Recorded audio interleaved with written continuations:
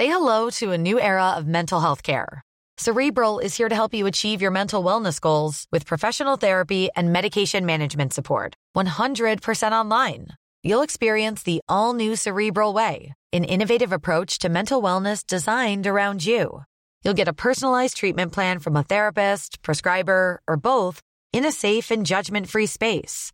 Your Cerebral therapist or prescriber will outline a customized plan with clear milestones along the way, so you can get to feeling your best. With Cerebral, you're not alone in your mental health journey. We're here to empower you to live a fulfilling life. So take that first step towards a brighter future and sign up today at Cerebral.com/podcast and use code ACAST to get 15% off your first month. Offer only valid on monthly plans. Other exclusions may apply. Offer ends July 31st, 2024. See site for details.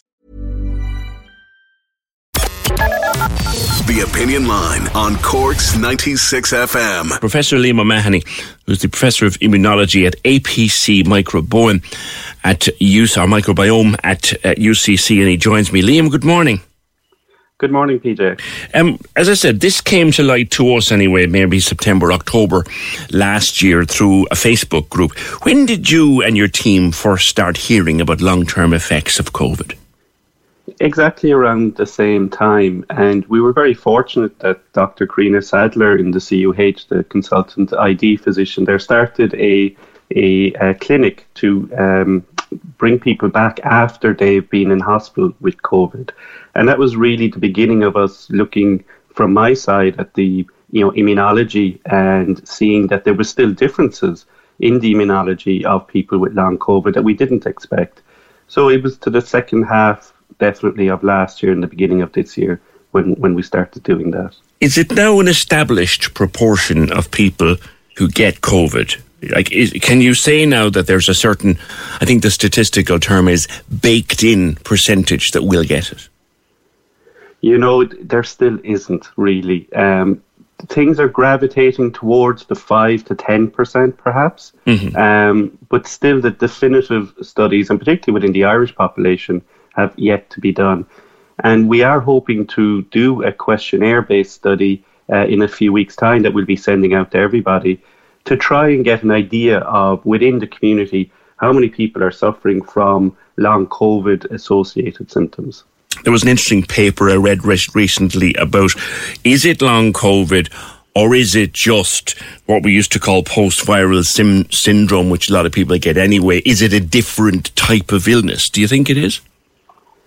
So, post-viral illnesses have been well described in the past. Even for the influenza 1918, pandemic, there was, lingering symptoms at the time. They described them, as a kind of a fatigue type of syndrome. So, it's true that it may not be the first time, but I think it's still equally important because, if we can understand why people are getting these symptoms, whether they've been happening before or not, perhaps this will help us to understand what will also happen in the future when people get serious viral illnesses, and help us not just with COVID, but also with other viral diseases. Of the people that I interviewed, a number of them spring to mind, but they had been previously fit and active people, and quite young too. Correct, yeah. So it doesn't follow the same epidemiological associations of severity in the acute phase of the disease where, age, for instance, is the most important factor for severe disease. That doesn't seem to be the case for long COVID. Now, it does seem that while children can get long COVID and have been described to get long COVID, they seem to be at less of a risk of developing long COVID compared to adults.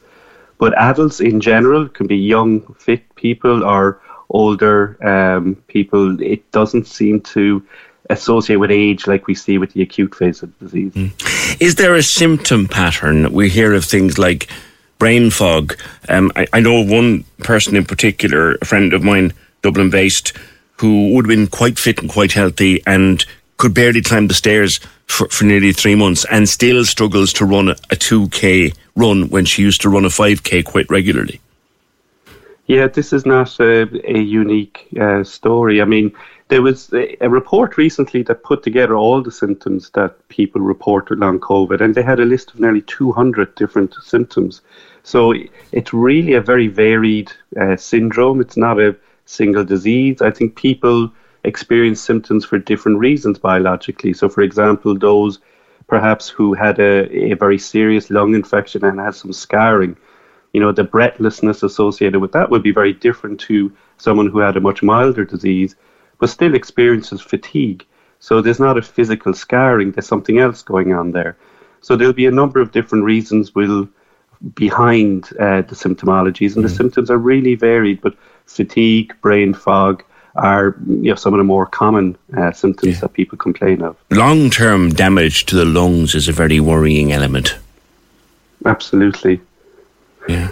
And I think, this is where vaccination has really helped us, because, while we can see that people still may get an upper respiratory tract infection, so, of the nose, for instance, that really serious disease that gets down into the lungs, it's really largely being prevented by vaccination, which is absolutely amazing. Yeah, and even the people who are ending up in hospital with vaccination, despite having been vaccinated, and even the people ending up in hospital at the moment, we find that their stay in hospital is shorter than it was, isn't it?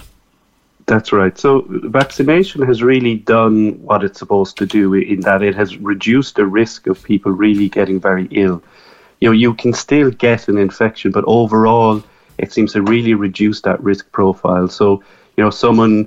but remember, it doesn't remove it completely. So it's not that you have this shell around you that completely blocks everything that comes in. You will still react to with COVID, with SARS-CoV-2, if you encounter it. But hopefully you should be protected from having that very serious disease. Yeah.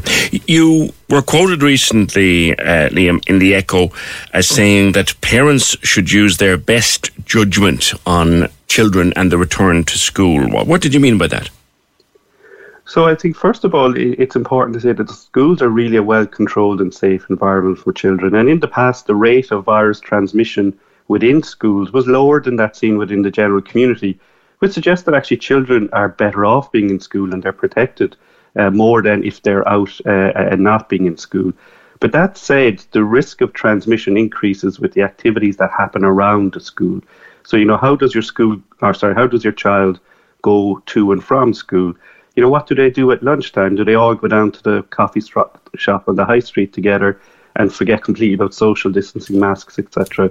So my advice there for parents is really to have a look at your child's day in its entirety and see where are the risky scenarios or environments around the school that you could identify and talk with your child about. And this is where I think the parent really needs to exercise their best judgment as to, yes, that's a risky scenario or environment, or the child should do this or not do that. So that's really what that comment was relating to. And I suppose if your child has any kind of an underlying condition, then you would have to make some hard decisions, wouldn't you?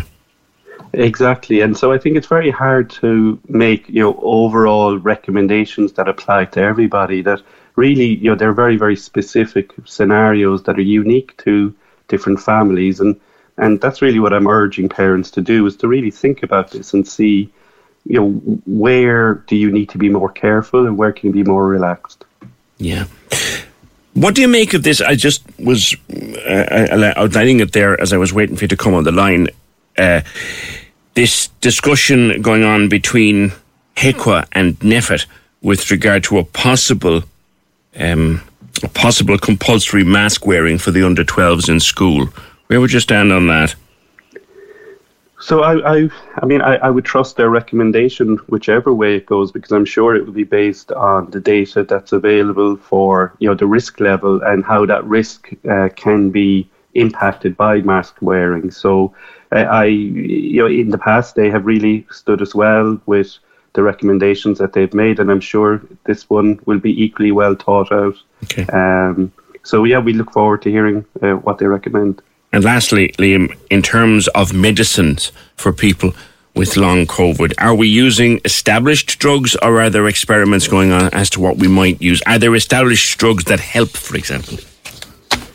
So it's still a little bit of, test and see. So, with the patient representatives, the clinicians and the researchers, I think we're all working together to try and match up the patient experience or the symptoms with the observed changes in the biologies that we are now describing, with then new treatments and medicines that would impact those symptoms. But we're really at an early stage of this, of really trying to associate the changes that we see with specific symptoms and understanding their importance to that symptom. And from an immune point of view, there are very good targeted drugs out there, for instance, that are used in autoimmune diseases or allergies and asthma, that perhaps some people could benefit from some of these drugs. But that will be the next phase. The phase we're at now is really matching up the changes in the biology with the symptomology. Okay, this is one that's going to be with us for a while. Thank you very much for being with us on the Opinion Line. Professor Liam O'Mahony, Professor of Immunology at the APC Microbiome at UCC. Cork's 96 FM.